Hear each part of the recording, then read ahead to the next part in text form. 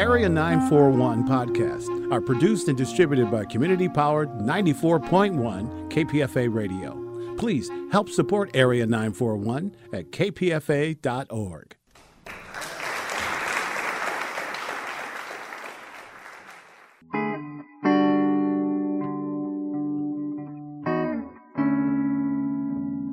This is the Area 941 Radio Walensky podcast. I'm your host, Richard Walensky. We're talking about books, about theater, about film, and sometimes about politics.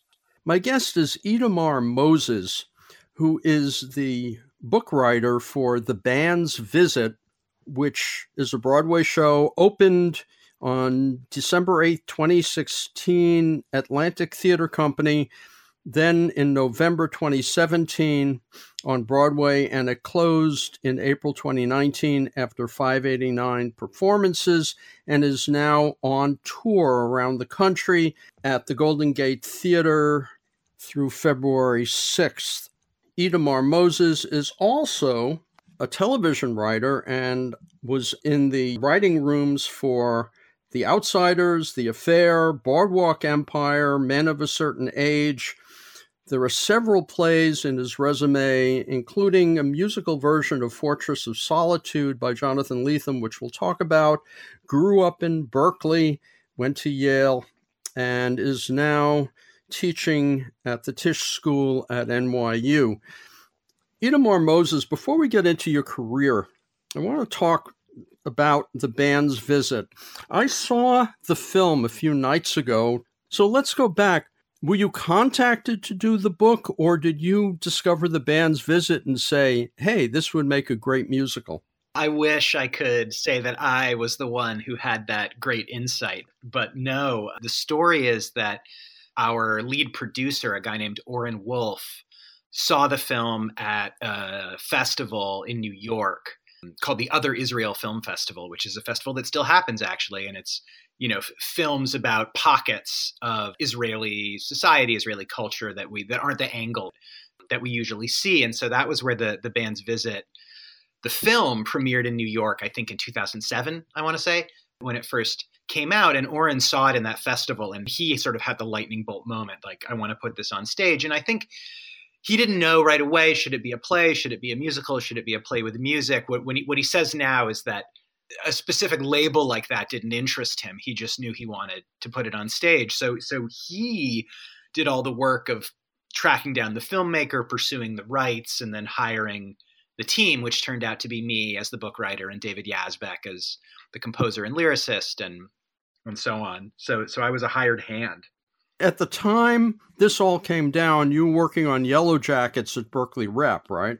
It was later. Yellow Jackets was at Berkeley Rep in 2008. By the time Oren was hiring people to do the musical, it was probably, I want to say 2013 or 2014.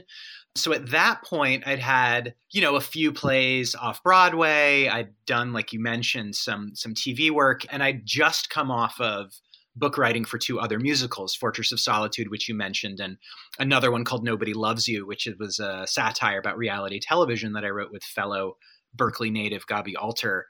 So I think I was on, various lists as like, oh, this guy is a playwright and he also does books for musicals. And I assumed at the time when I got the call to come to the meeting with Oren Wolf and with Hal Prince, who was attached at the time to produce it and direct. And he ended up leaving the project later because of scheduling conflicts. But when I first got that email, actually, I assumed it had something to do with the fact, in addition to my credits, that, I'm a child of Israeli immigrants and I have sort of ties to the region. And so I thought, oh, that's why they thought of me. And later, Oren told me that it had absolutely nothing to do with it. And just they were considering various people and my name came up. And so they brought me in to meet with them about it. So I had an incorrect assumption that maybe made me more confident than I should have been, but it all worked out. What was it like meeting Hal Prince? It was great. I mean, I've told this story before, but the truth is that musicals are really, really hard. And having just done two of them, I was not looking for another one to do. I was sort of like, well, maybe I'll put musicals aside for a while because it's such a difficult form to work in. And then I got an email from, I think, Hal Prince's assistant saying, hey, come to this meeting. And that was why I went. I thought, well, you don't turn down the opportunity to meet Hal Prince. And it didn't disappoint. I mean, he was, in his late 80s, 90 at the time. I don't know exactly, but he still had this twinkle in his eye and a ton of energy and this very sharp mind. And it was, he was involved in the project for the first couple of years and then remained a friend to it, as for sort of from afar as we moved forward. And so it was just a real privilege to get to spend some time with him talking shop and work with him on it for as long as I did. He was just sort of a really exciting person to be around. It struck me, though, Itamar Moses, that this is not really easy material to adapt. I mean, obviously, there are musicians involved, but still, it doesn't sound like the kind of thing that really needs a musical. When they convince you to do it, how did they bring it to you to say, hey, this would make a great musical?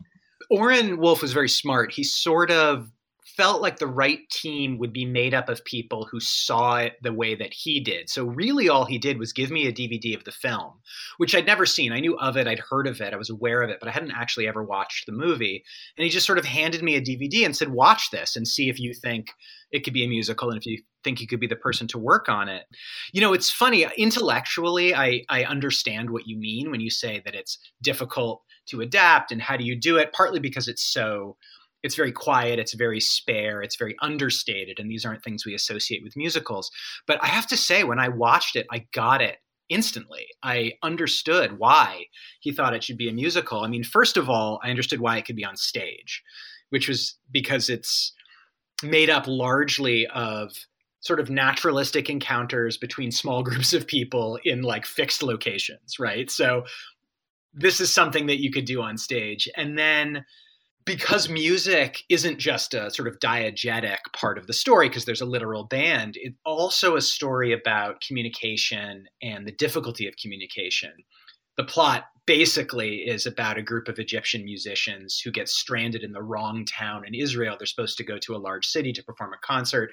They end up in this tiny, tiny town in the middle of the desert, and they're stranded there for one night, and the locals sort of take them in. So it's a story in which the two groups of main characters don't share a first language. Half of them speak Arabic, half of them speak Hebrew, and then they all speak sort of broken, halting English. So in a story where that's the engine of the plot, music, which is a sort of form of communication, emotional communication, connection that transcends language, suddenly becomes this really powerful metaphor. So I thought, okay, that sort of justifies it being a musical. I also think that oftentimes when people identify what source material could be or could not be a musical, they tend to gravitate towards things that have the hallmarks of what we think musicals ought to do. They're bombastic, or they're sentimental, or they're really, really heightened. And I think counterintuitively, it's sometimes better to choose something that pulls in the opposite direction, that's very dry, that has some darkness to it, that has some subtlety to it. So I don't know, for whatever reason, I sort of felt like I got it. I got why Oren wanted it to be on stage and why it should be a musical. The other thing I'll say is that you said it seems like a difficult adaptation, as opposed to the two musicals I had just done, one of which, Nobody Loves You, was an original story, right? So we had to sort of invent everything. And then Fortress of Solitude was based on a dense 500-page novel.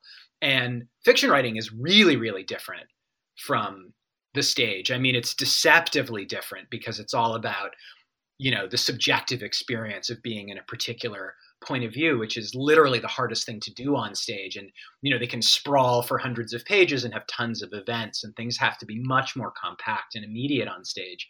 So to go from that to something that was already a really well-constructed, 90-minute piece of dramatic storytelling, it was a much, much easier adaptation than the one I had just done.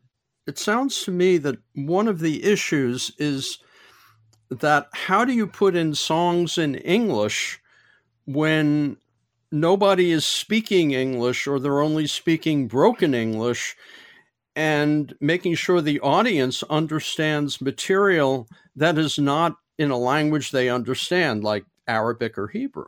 That's a really good question. And you're sort of touching on a larger formal question that we had to wrestle with about the piece, which is about what are the rules of language. And we basically decided that there's two different rules, one for speaking and one for singing.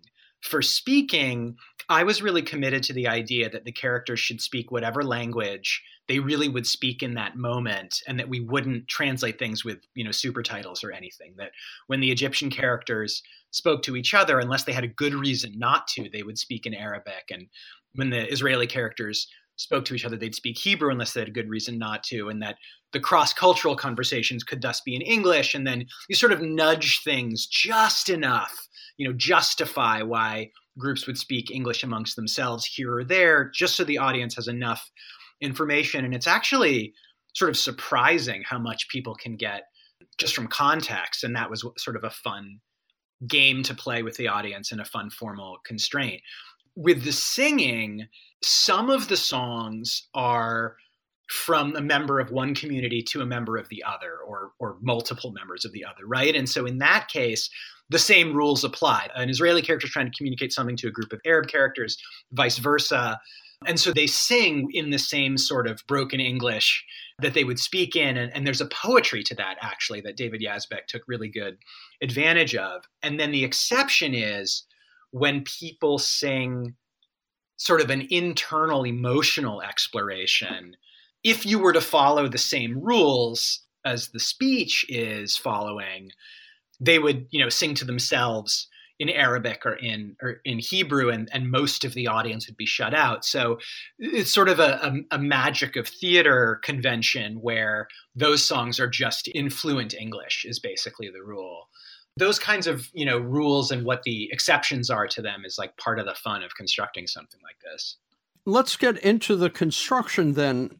There are different ways to create a musical. For instance, one is to write the play and then work with the composer lyricist to remove scenes and replace them with songs. And then there's another way, which would be to insert songs at a certain point, like, okay, this is when the person sings about their feelings. How did you and David Yazbek work on that? It's a good question. Every musical I've worked on has unfolded slightly differently, having partly to do with the makeup of the team and partly to do with what the source material was.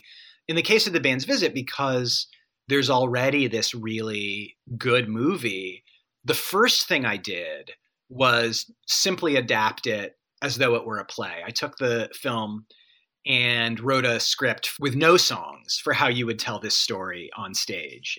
I didn't even really add anything. Later, various threads of the story changed, or there were additions to them and other things. But my very, very first draft, the only sort of challenge I posed to myself was, let me just figure out how to tell this story on stage. And then David and I sat down with that script and sort of went through it page by page and did one of the things you described, basically, which is we sort of circled all the moments where we thought there ought to be songs, either cannibalizing a particular moment of scene or a speech, or sort of drilling down into an emotional moment, as you said, where we would sort of pause.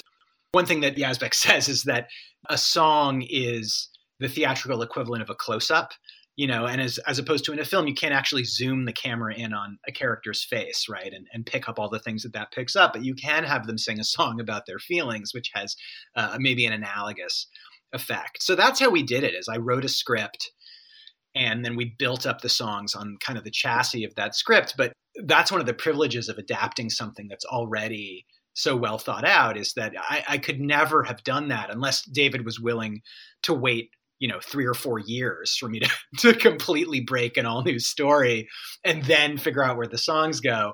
So with a totally original piece of material, that's not usually the way it works. You're sort of figuring out the story and the song moments together. But in this case, we could do it one after the other. In a sense, this is, I don't want to say easier, but because you had the template, you were able to kind of expand on that. On some level, that template allowed you more ability to go deeper Is that right? I think that's right. I mean, this is why most musicals, even musicals that we don't think of being adaptations, are in fact adaptations. I mean, Oklahoma's an adaptation. Hamilton is an adaptation from the particular biography of Hamilton. Like, the reason is it's a hard enough form to begin with, and story structure is its own challenge. And so if you can start with at least some sort of structure that kind of works, and maybe you can make it work better or adjust it for the needs of the stage, but it at least gives you somewhere to start. But like a good metaphor is maybe it's like you can only jump as high as the like sort of elasticity of the trampoline, right, launches you. And that underlying story structure is your trampoline. So there's a very sound structure to the movie. And I took a, if it's not broken, don't fix it approach, and only expanded or adjusted things where it really seemed to help what we were trying to do. Itamar Moses, in terms of getting deeper and digging into this material, one of the advantages you talk about in an interview you recently gave, you said it's much safer to talk about things with someone you don't know and never will see again. That idea, which is at the crux of the band's visit, all of these stories, kind of gave you an in to how you were going to maneuver the songs into the stories. I think so. I mean, I think that insight came out of just asking myself what it is about the movie that seems to work. Why does this encounter between these two groups of people trigger a shift in everybody's lives? And to be clear, it's not as if, everyone has a giant, clear, easily articulable problem, and then they meet these other people and their problems are solved. It's not that at all. It's more a story in which everybody is a little bit or a lot stuck in some way, in the ways that we can get stuck in our lives, emotionally, professionally. We sort of reach these points where the gears start to grind and we start to get a little static. And something about this encounter gets everybody a little bit unstuck. And I think the reason why is you can't sort of move forward or unstick yourselves from those moments in your life without like an honest look at yourself, without some sort of internal inventory, right? That lets you see things clearly so that you even know what the situation is so that you can move forward. And there's something about being around the same people all the time. Everyone has sort of built up, the narrative around themselves and the narrative around everybody else. And everyone kind of accepts everyone else's illusions, right? No one wants to rock the boat. And then this new group of people comes in and they're seeing you with completely clear eyes. They don't know what story you've concocted to explain yourself. And so because they see you with this fresh perspective, you're forced, as uncomfortable as it might be, you're forced to see yourself that way. Maybe the way it connects to the music is that those moments of emotional illumination, be they communications between people or things people are doing when they look at themselves, it's triggered by these brand new pairs of eyes on everybody. Itamar Moses, a couple of more questions about this, then I want to go into your career a little bit. Sure. You finally pull it together and it opens at the Atlantic Theater Company. Then there's a break for about a year where you rework it. What was that like?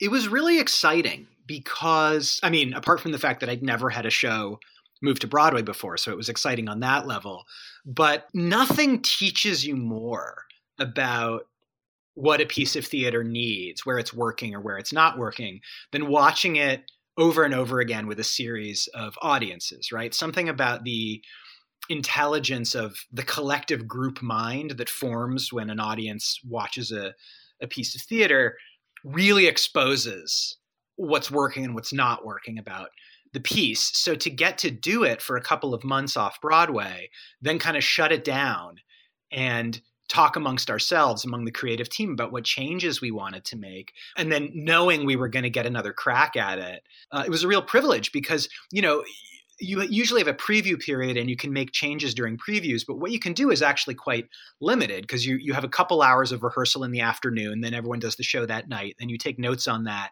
and you come in and maybe change, a couple things in your rehearsal the next day, but you're trying to make book changes and you're trying to make music changes, and there's a choreographer who's trying to make changes and the director's trying to redirect this or that part of the scene. And, before you know it, the hour, 2 hours you have in the afternoon are gone. And you've only made, one of the 17 changes you wanted to make based on the preview the night before. So So to actually get to sort of step away and then make any changes in the script I wanted to make, and for David to get to make any changes in the score he wanted to make, and the designers to get to rethink aspects of the set or the lights or what have you, it was great, because then by the time we went into rehearsal for Broadway, the whole thing had taken a little bit of a leap forward based on the lessons that we'd learned. And then, we had another period of several weeks of previews on Broadway before the official opening. It really let us sort of tighten the screws on the thing. How do you know if something's working or not working? That's a good question. I hope it's an instinct that gets honed the more that you do it. There's a general answer and there's a specific answer with this show. The general answer is that you can really feel it in the room. There's an electricity when the sort of collective mind of an audience links up and connects to what's happening on stage. It may or may not literally mean that people are leaning forward, but there's a feeling as though the audience is leaning forward. It's an electricity in the room. And I feel like it's so palpable that I think I could feel it if I were not even watching the show. If I were just like sitting in the back corner of the theater facing the wall, I think I could tell if what's sort of throbbing in the air electrically is a feeling of engagement between the audience and the piece. And you can feel it just as clearly and very painfully when it goes away. And when you watch the show again and again every night, and okay, they didn't get that joke this time, but the next night they do, that's one thing. But if, you get to whatever scene it is, right, in your play or in your musical, in this scene, every single night, you can feel the audience engagement, the electricity of their engagement ebb away. And then you lose them, and then you kind of get them back here. And okay, and then you all have to figure out, why did we lose them? Is it a problem with that scene? So it's that process. It's happening sort of, I think, on a deeper level than, did this joke get a laugh or did that surprise get a gasp? It's more a collective feeling. And then with the band's visit specifically, there's something very mysterious about it. There's an emotional experience that people started to have, not right away, but maybe the second or third week of previews off Broadway.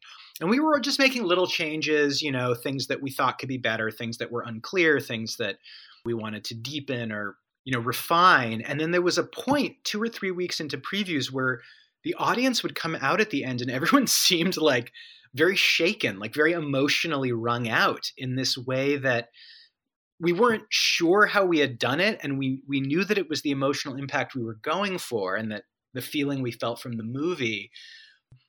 But we just kept making these little moves, trying to make everything, the way our director, David Cromer, described it was that like each section of the story is sort of handing the baton forward to the next one. And it can move at this very contemplative pace as long as that momentum is very fluid, right? Was the feeling he was going for. We all recognized it. We couldn't point to mathematically in some way to like this or that change. I could probably remember if I really thought what the last 2 or 3 changes we made were, but it felt like everything mattered. Everything we'd done up to that point added up to this experience. And I think in a way, the smartest thing we did was recognize that moment when it happened and take our hands off of it, right? Like, I think there was a preview late in previews at the Atlantic off Broadway where we felt this thing happened we'd been trying to make happen in the show, this emotional impact. The director kept going, but I think David Yazbek and I stopped going to previews after that. We just like let it go. And then, we made more changes later for Broadway, but they were all sort of in service of what we'd already made. So I don't know. I think there's a speech in the play 6 Degrees of Separation where the main character describes going to an open house at an elementary school, and the 2nd or 3rd grade teacher has all of this artwork up by these children, and they all look like masterpieces. And the guy says, like, what's your secret? How do you get these 8-year-old kids to do these masterpieces? And she says, I know when to take their drawings away from them. So I think it was a little bit like that. We knew when to let it go. Do you think all your work in the writers' rooms on those different TV shows helped you understand a little bit more about the principles of what works and what doesn't? I think it was really relevant to working on musicals specifically because they're so collaborative. Being in TV writers' rooms taught me a lot of things. One of them is not to be so precious about your first idea. Like you have an initial impulse and you're like, oh, that's the answer. And then you go with that, and you might be right. But doing time in TV writers' rooms will teach you that it's almost always worth putting that aside and seeing, well, what's the second idea? What's the third idea? What's the seventh idea? And you may come back to that first impulse, but with greater confidence, knowing it really is the best way to go. Or sometimes you'll find something deeper or more surprising. So it definitely taught me that. And then for musicals specifically, they're so collaborative. I mean, if I'm writing a play, the creative department, right, is me. Like I'm in charge of the script and any changes to the script, and no one can change the script without me being okay with it and making that change myself. In a musical, I may have control over the spoken dialogue and the story structure, which is no small thing, but I'm not writing the music. I'm not staging the choreography. I'm not working on the lyrics unless it's a show on which I happen to be co-writing the lyrics, which I don't always do, and I didn't do on The Band's Visit. So you're really part of this creative hive mind. It is, of all the things I've done in theater, the most similar to being in a TV writer's room. And so you do learn how to take advantage of that. I mentioned the collective group mind when I was talking about audiences. There's another version of that might happen in a writer's room or might happen in the creative team on a musical, where the group is potentially better than one artist working on their own, because this thing can happen where you get on a roll together and some idea like arrives that you all recognize as the right idea, and it's kind of larger than all of you and no one can quite take credit. And whatever that creative moment is that you're trying to have, or the thing you're working on about the show, suddenly all these ideas start flowing. And if you can recognize that role and sort of ride it, you can get to a better result than you could have on your own. And so the trick, I think, is to be humble enough to recognize that when it's happening and, hitch your wagon to it instead of wanting credit, basically, instead of insisting that your idea has to be the one to go with. So working on musicals and working in TV writers' rooms both have that quality, very much so. One difference, of course, is that while you may be able to remove your favorite words, let's say, or your favorite moment from a play if you know it isn't working, particularly when you've got a creative team, how does that work with a composer lyricist who just loves one particular songs of his, but it's not working? It's like any relationship where hopefully you have a healthy one in which you can be honest with each other. So not every creative collaboration is going to go well, basically. I mean, you can definitely theoretically end up in a situation where people are sticking to or clinging to things that don't work. Hopefully you're working with people who at some point, even if it takes until the audience recognizes it, right, will eventually recognize that something needs to change, hopefully before it's too late. But I think one of the reasons Band's Visit turned out well was because we sort of shared a vision about what we were trying to do. For whatever reason, the whole team on Band's Visit was really kind of open and collaborative. I never felt like I couldn't say something to Yazbek or to David Cromer, the director, about why I thought something should be different in their work, right? But I also never felt like they were going to come to me unless they were really worried about something. I'm actually very willing to rewrite, but I felt like David Cromer always made that his last resort. He would really try to make a scene work, exactly as written, and then sort of come to me and say, like, I think we might need a textual change to get us from A to B or whatever it is. And so I feel like there was a good balance of people. You don't want people who are completely inflexible, and you also don't want people who cave the moment they get a note from anyone about anything. And so I think we had a good balance of the core members of the team being able, on the one hand, to bend, and on the other hand, to stick to their guns when they thought it was really important.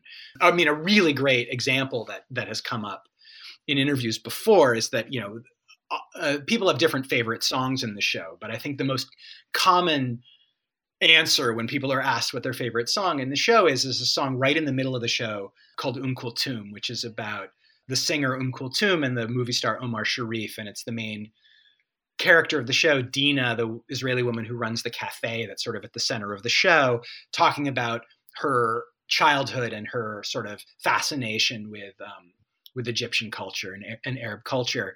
And that song, Yazbek wrote it for an early draft. And then we sort of logicked our way out of keeping it in the show temporarily. We decided that the Dina character had maybe sung enough times by the time we got to that scene, and the other character in the scene should have a song there. And so for a while, that song wasn't in the show. And then Yazbek sort of said, I think that song's really good and belongs there. And as soon as we put it back in, we all recognized that he was right. That story to me reveals two things. One is that he was willing to cut a song which, sort of on its own terms was a really exquisite song on the chance that it might not be what served the show in that moment, and then was able to advocate for restoring it when a couple of months down the road, we were like, well, the show doesn't seem to work as well without it. Itamar Moses, let's change gears and look a little at your career. You were born in 1977, grew up in Berkeley. How did you get involved in theater and playwriting? Did you go to places like Berkeley Rep or Aurora Theater? I did. I was interested in writing from a pretty young age. When I was 9 or 10, I was a big reader and I read a lot of genre fiction, fantasy novels, science fiction. And so my first ambition was I thought I was going to write fantasy novels. I still may, who knows? Maybe it's my second act. But theater came a little bit later. I mean, I did, my older sister did plays at Bay Area Youth Theater back in the 80s, and I did one, and I liked theater and I liked plays, but I didn't really get extremely interested until high school. And a couple of things happened. One was that Gabi Alter, who I later would write Nobody Loves You with, had a small theater company in the early 90s, the mid 90s, called Emerald Rain Productions. And he and this writer, Dominic Ma, and a sort of group of like these kind of fascinating artsy kids from Berkeley High who were maybe a couple of years older than me, they would do these sort of hilarious sci-fi dystopian rock musicals at Laval's Subterranean Theater in Berkeley, this little black box theater under Pizza Place. So I would go see those and I thought, well, if this is theater, count me in. I mean, it was hilarious and smart and like so weird. And then the other thing that happened in the mid 90s was Tony Kushner's play Angels in America, had its big splash on Broadway. And then I saw it. I know it had been in San Francisco before at the Eureka, but I didn't see it back then. I saw it later when ACT did it in 94, 95. Those two things, these sort of kids I knew doing what I thought was really interesting work, and then this incredibly powerful play, I think those two things together pushed me towards trying playwriting. And so I was by then seeing things at Berkeley Rep, things at ACT, until I went to college. And then as an undergraduate, I wasn't a theater major, I was a humanities major, but theater was my main extracurricular activity in college, being in plays and putting on my own plays and, being in other people's plays. And so after 4 years of that, by the time I moved to New York, I was pretty hooked. According to Wikipedia, which often isn't right, your first play was something called a short play called Dorothy and Alice. Who knows what the exact chronology is of what order I wrote what in, but Dorothy and Alice was a 10-minute play that I did in a little festival in Manhattan. And it's about Dorothy from The Wizard of Oz and Alice from Alice in Wonderland having lunch in an elementary school playground. It's the premise of that little play. So and that one it's still around, because these two character plays with young characters stick around because there's all of these high school drama competitions or whatever. And so I think that one still gets done by like high school kids who are like want to do like 10-minute two-handers in competition.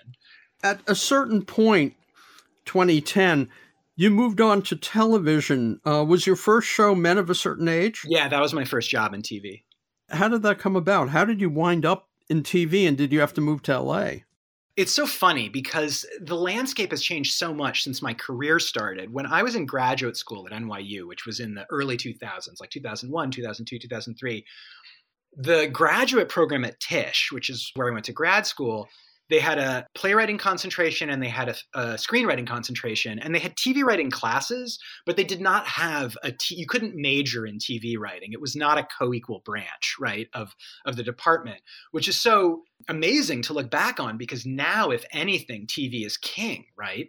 And so when I came out of school and started writing plays, that golden age of TV that maybe launched with The Sopranos and 6 Feet Under on HBO was just starting. I mean, those shows were still on the air.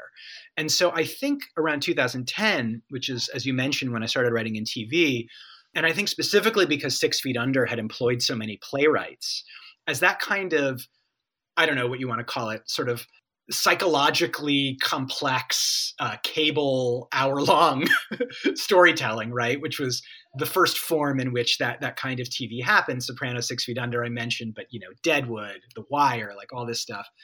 I think some of those shows started looking for playwrights specifically as a talent pool.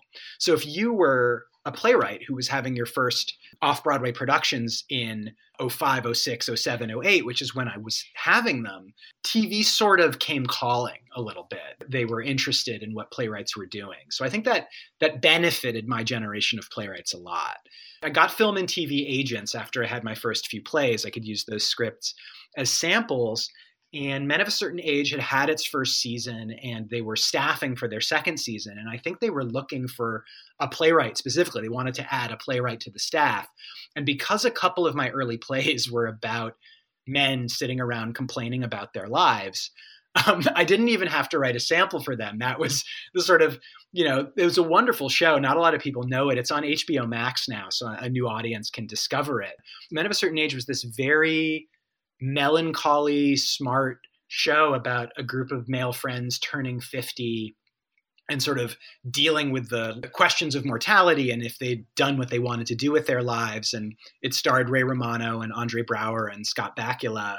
Luckily, a couple of my plays, although they were generally about younger people, because I was only in my early 30s at the time, had some thematic overlap with that, with men exploring their feelings basically and their disappointments.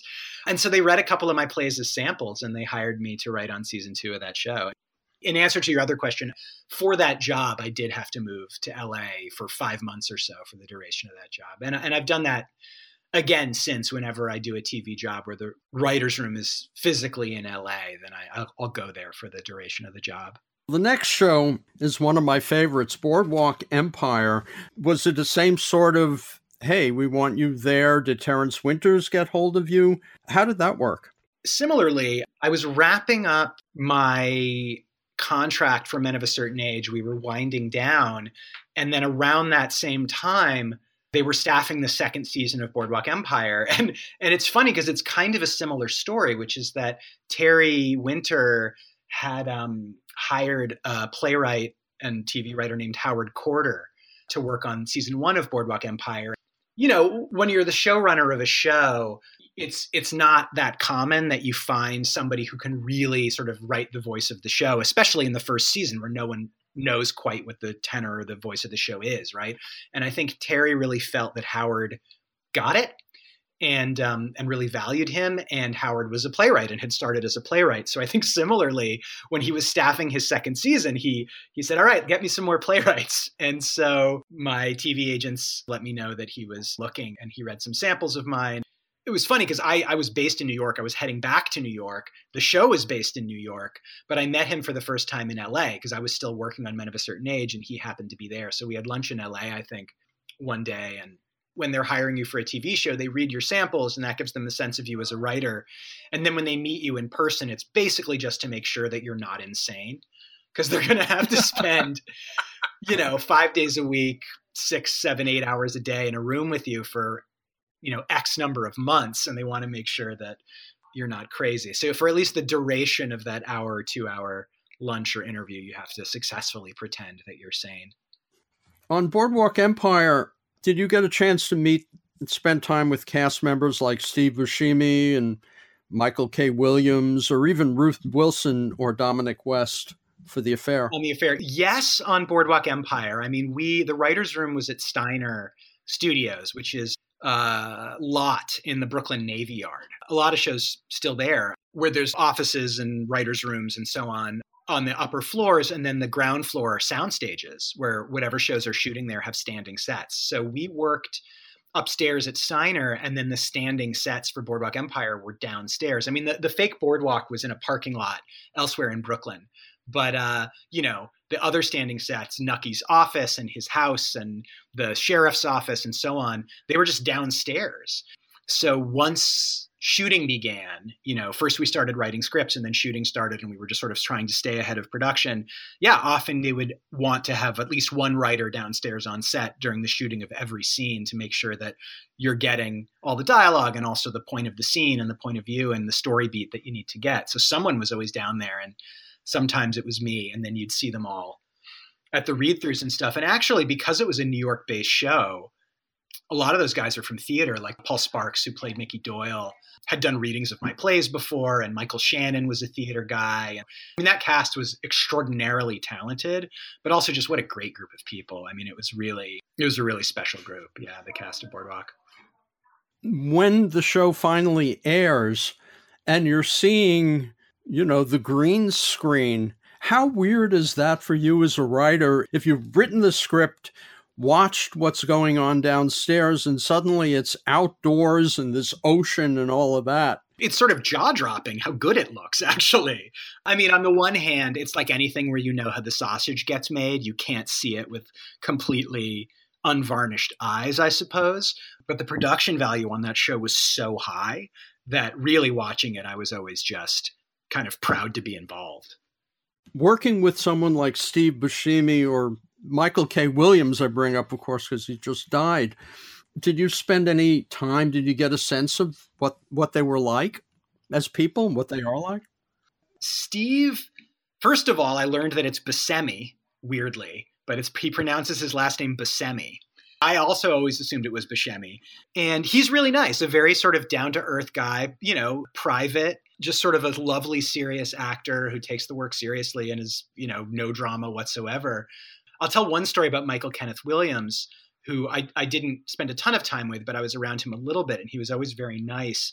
But the thing that really struck me was one time we went, because HBO airs a lot of boxing, right? So one time we went down to Atlantic City, the writers and the cast, to watch a boxing match that HBO was airing, because, the Atlantic City tie into Boardwalk Empire and so on. So we were all down there watching some boxing, and when the match was over and we were all sort of streaming out of this arena, I ended up, just because of in the scrum of people walking behind Michael K. Williams, and Boardwalk had just started airing, so people didn't really know him from that, but The Wire was done, and so everyone adored him from his performance as Omar.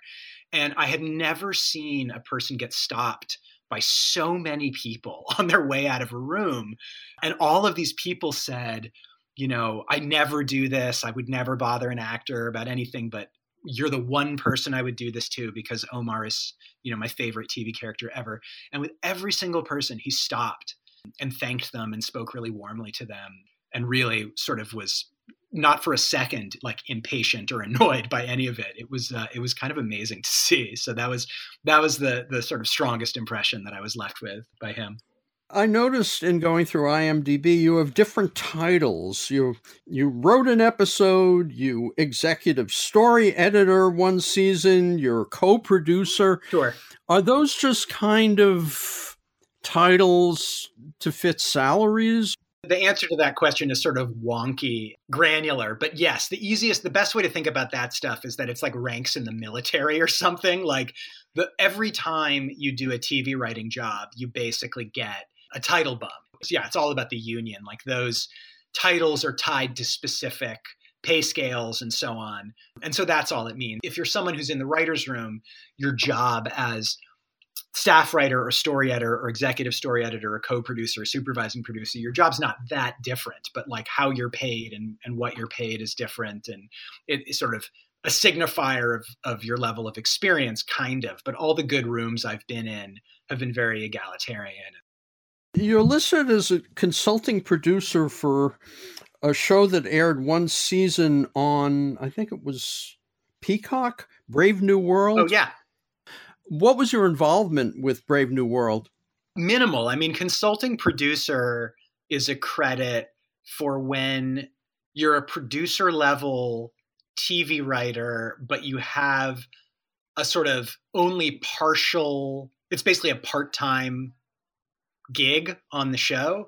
So for instance, I was also consulting producer on The Affair when I worked there. And it was because, the writer's room ran for however many consecutive weeks for 3, 4, 5 months. And I did a total of, 9 weeks where I would go 2, 3 weeks at a time and made, a few trips over the course of it. So consulting producer just means you're part-time basically.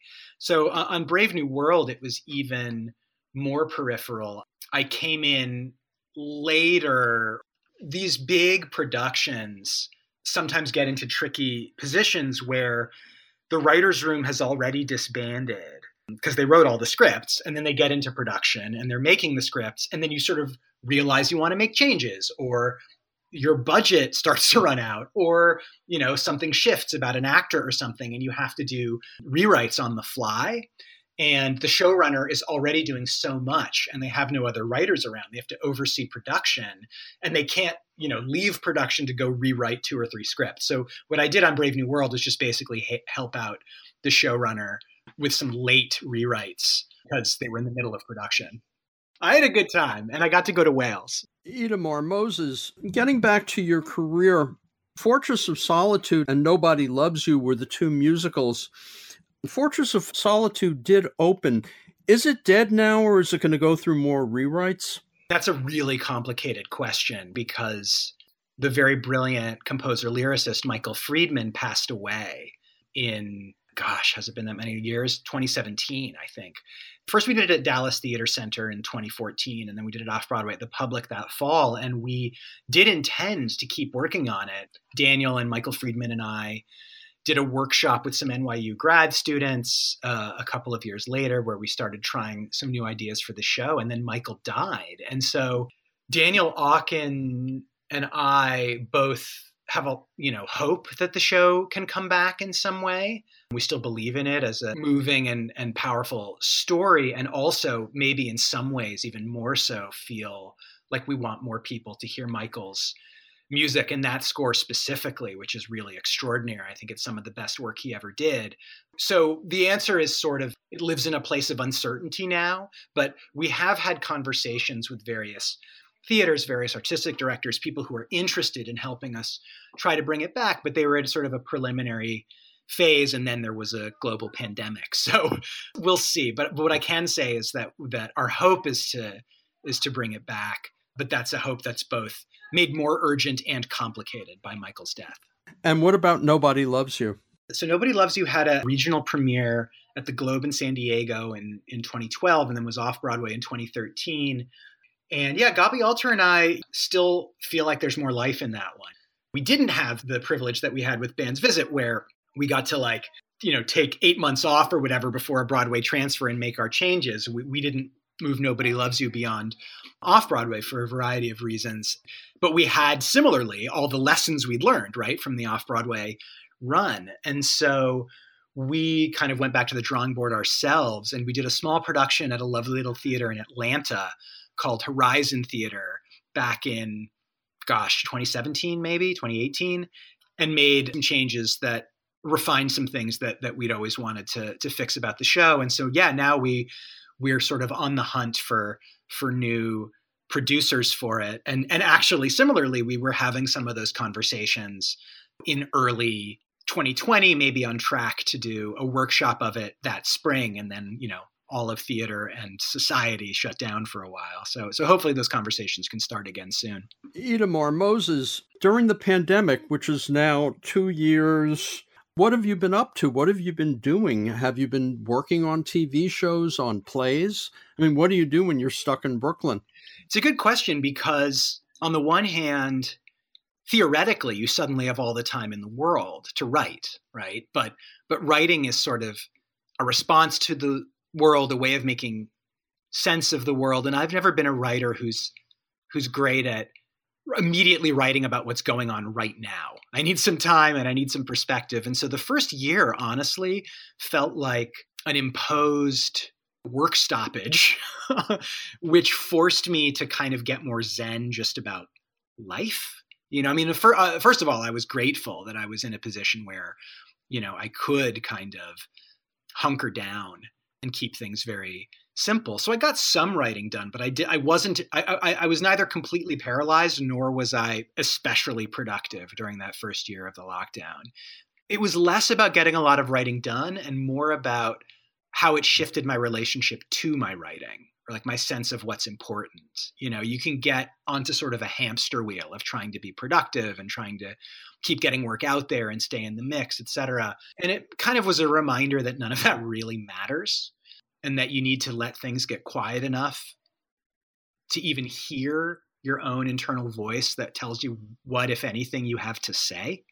So the first year was sort of about that. Film and television have come back first and theater a little bit more tentatively. But as stuff has started to come back, I'm trying not to forget that lesson, right? As things start to get a little busier again. The concrete answer is that I have been writing. I have a new play that might premiere within the next year. It was supposed to premiere last year and then was delayed because theaters weren't really doing stuff. That could happen as soon as this fall or next winter or spring. So I might come back with that. I'm working on another musical that I don't want to say too much about yet, but that might premiere sometime in 2023. So things are happening. And then on the TV front, there's a novel by Curtis Sittenfeld, who wrote Prep and American Wife and some other books.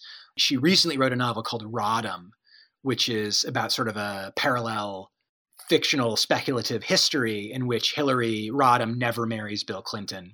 And it's kind of about how her life and his life in the history of American politics might have been different as a result. And I'm in the writer's room for that on Zoom. One thing that's happened to writers' rooms is now they happen on Zoom.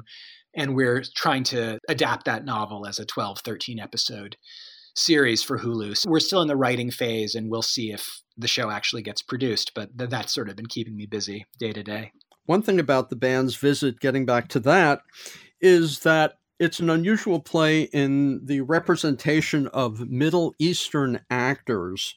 And that brings in the idea that politics have played a much larger role, particularly the politics of race and gender and ethnicity.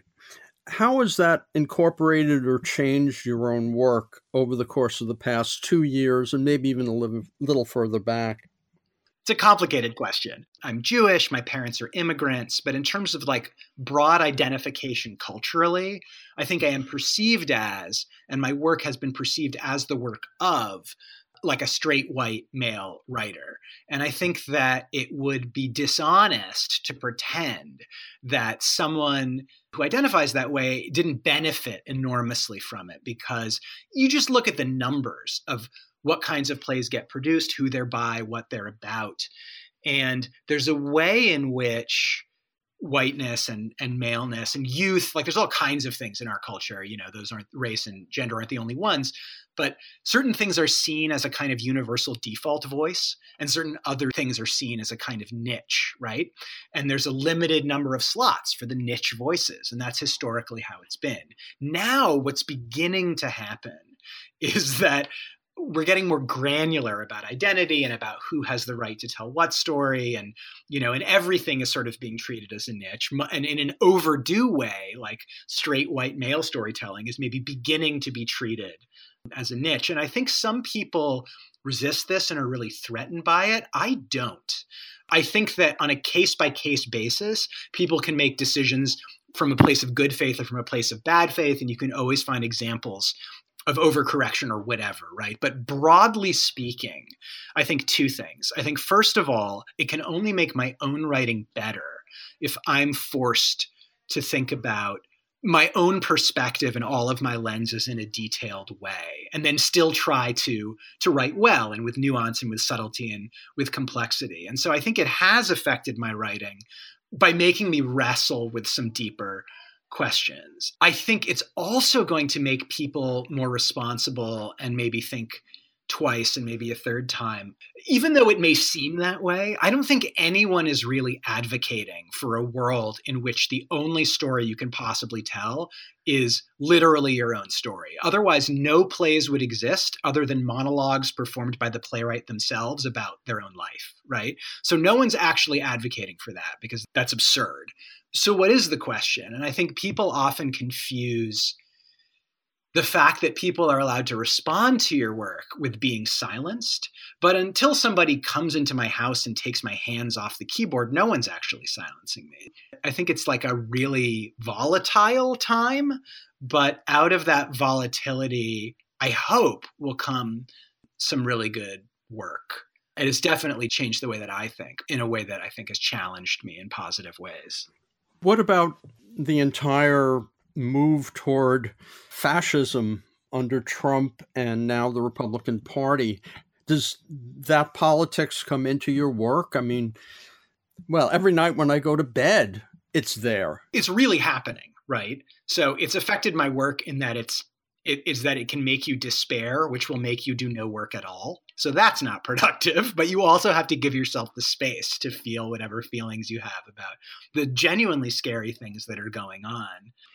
In terms of the work itself, I think there are some writers who are really good at turning around at a time like this and immediately writing a brilliant satire of Trump or of this or that aspect of politics, or a brilliant satire of maybe self-immolation on the left or whatever it is, right? I don't think that's the way my sort of muse works. I'm more of the opinion that all good storytelling is inherently humanistic, right? Every really good story with characters that we can connect to is about triggering empathy in the audience. And I think that is inherently one of our antidotes to things like the rise of fascism.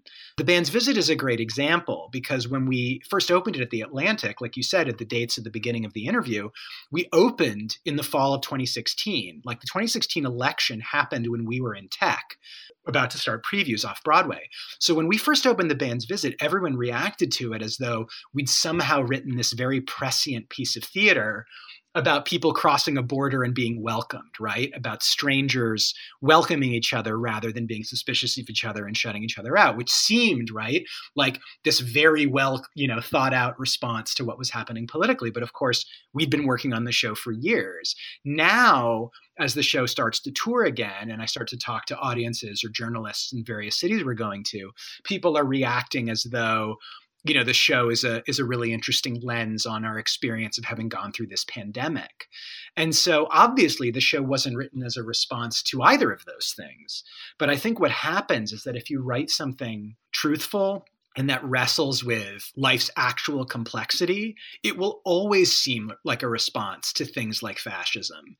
Because fascism is about really, really simplifying the world into us and them, into good and bad, into not questioning or doubting what's presented to you as like the appropriate beliefs of your tribe, whatever it is, right? If I think about how do I respond to literally what's going on now, I mean, and politics aside, climate change, I mean, all of it, it's just paralyzing.